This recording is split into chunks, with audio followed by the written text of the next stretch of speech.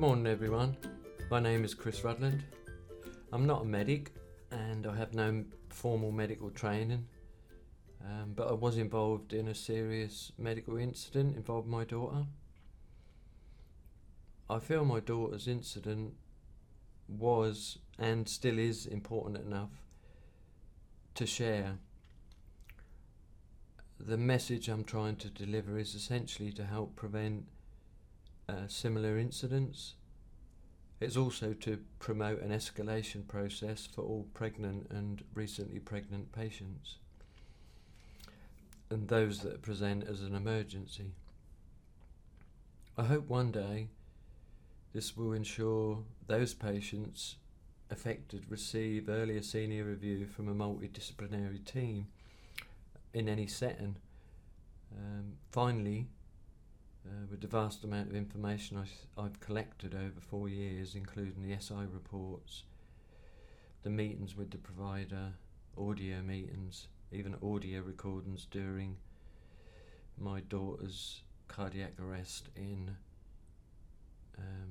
accident emergency, I believe I can offer valuable insight.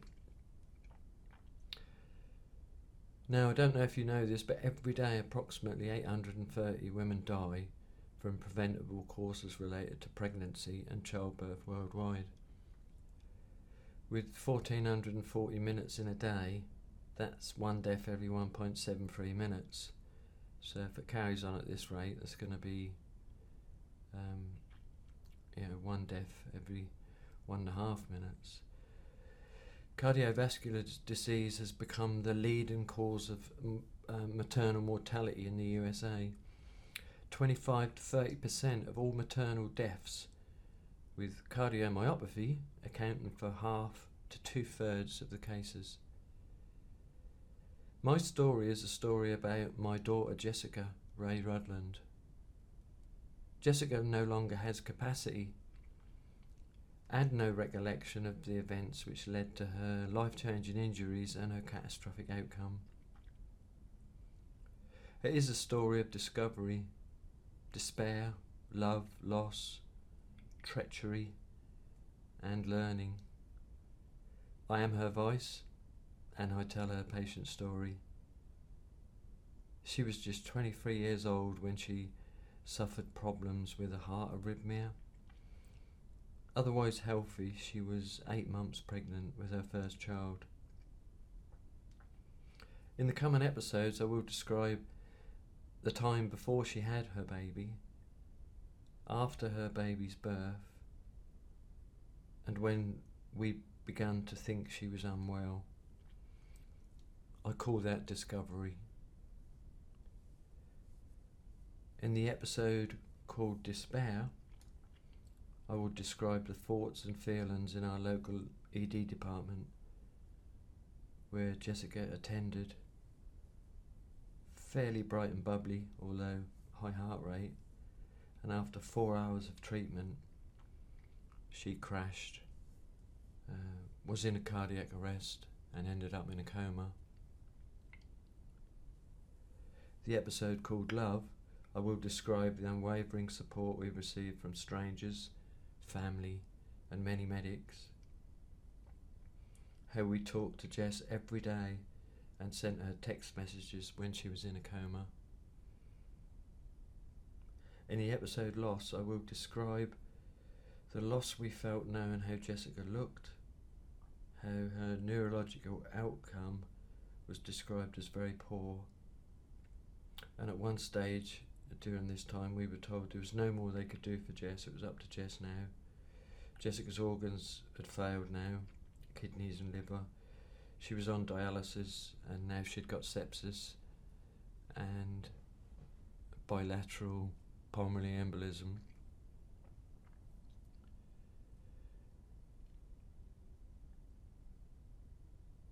In the episode called Treachery, I will describe how we were treated when things went wrong in the NHS. I would describe the broken promises,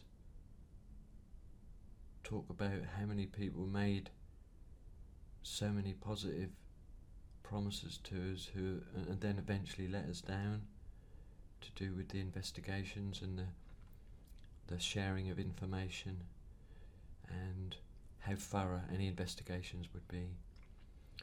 The lack of candour, the constant denials,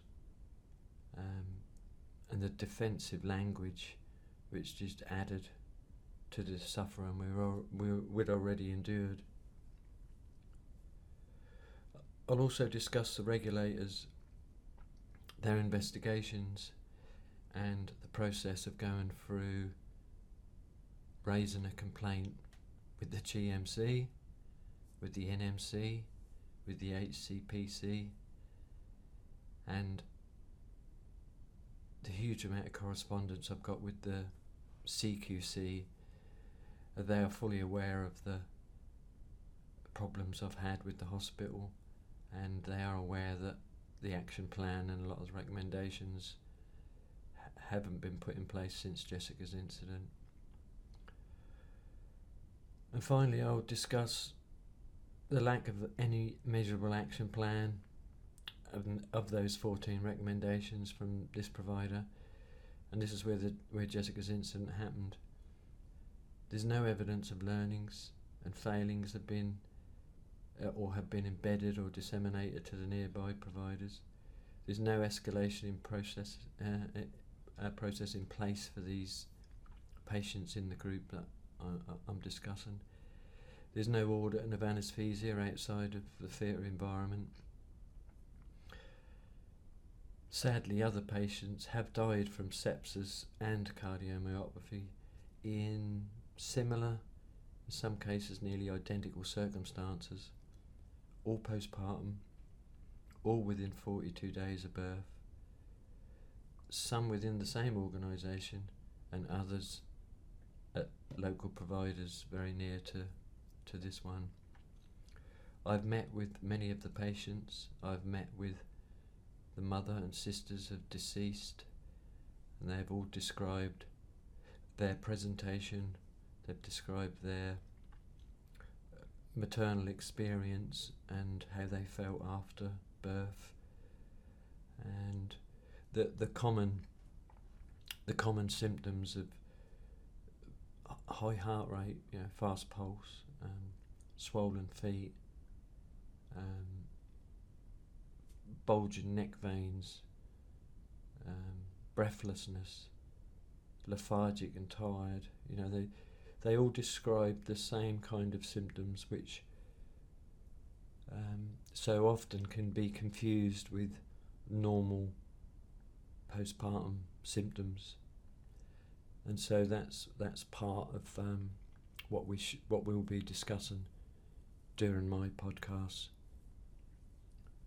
So please, if this is a subject that interests you, patient safety, maternal mortality, and serious incidents and rates of incidents that are on the increase again, please subscribe, and then you'll be able to hear these episodes as I put them out.